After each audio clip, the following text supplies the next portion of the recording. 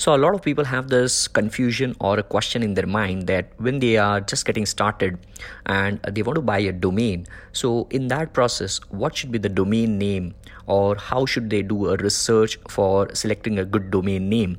What should be whether it should be having a personal name in that, or should it go with the brand name, or how to basically do the research. So, in this particular episode, I'm going to be sharing what I used to do, because this is like, obviously, if you have been following me for a while, you know that I don't just have bookish knowledge. I always share if I have personally learned and applied. So in this episode, you're going to be listen to what I personally used to do and what all domains I had earlier when I used to do affiliate marketing and things like that. So hope you get some value over here, and do let me know wherever possible. Enjoy.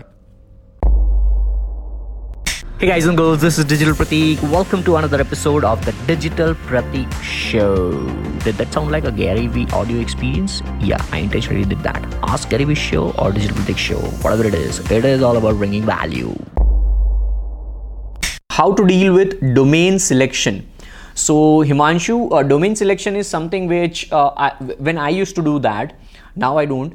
When I used to focus on choosing like specific names, I used to always go to leandomainsearch.com.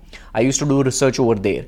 Then obviously I'll type that on Google and I'll do my research. I'll type that on social media handles, that instagram.com/that particular name, twitter.com/that particular name, facebook.com/that particular name. If there is no presence with that particular name, then probably I might just book that. So one of them, if I tell you, which one can I tell you? One of them. Yep, I probably won't be able to really reveal. Yeah, one of them I'll tell you.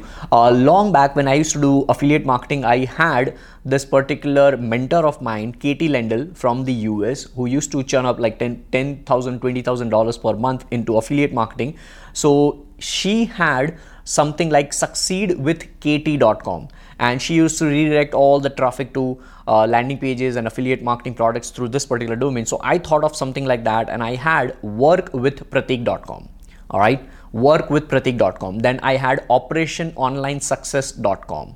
So something like that. So that's how I used to think when I used to do domain selection. Now I don't, because I'm I'm completely into personal branding. Hey guys, thank you so much for listening and tuning to this particular episode. Hope it was valuable, and if it was, do let me know. Tweet me on Twitter @DigitalPratik.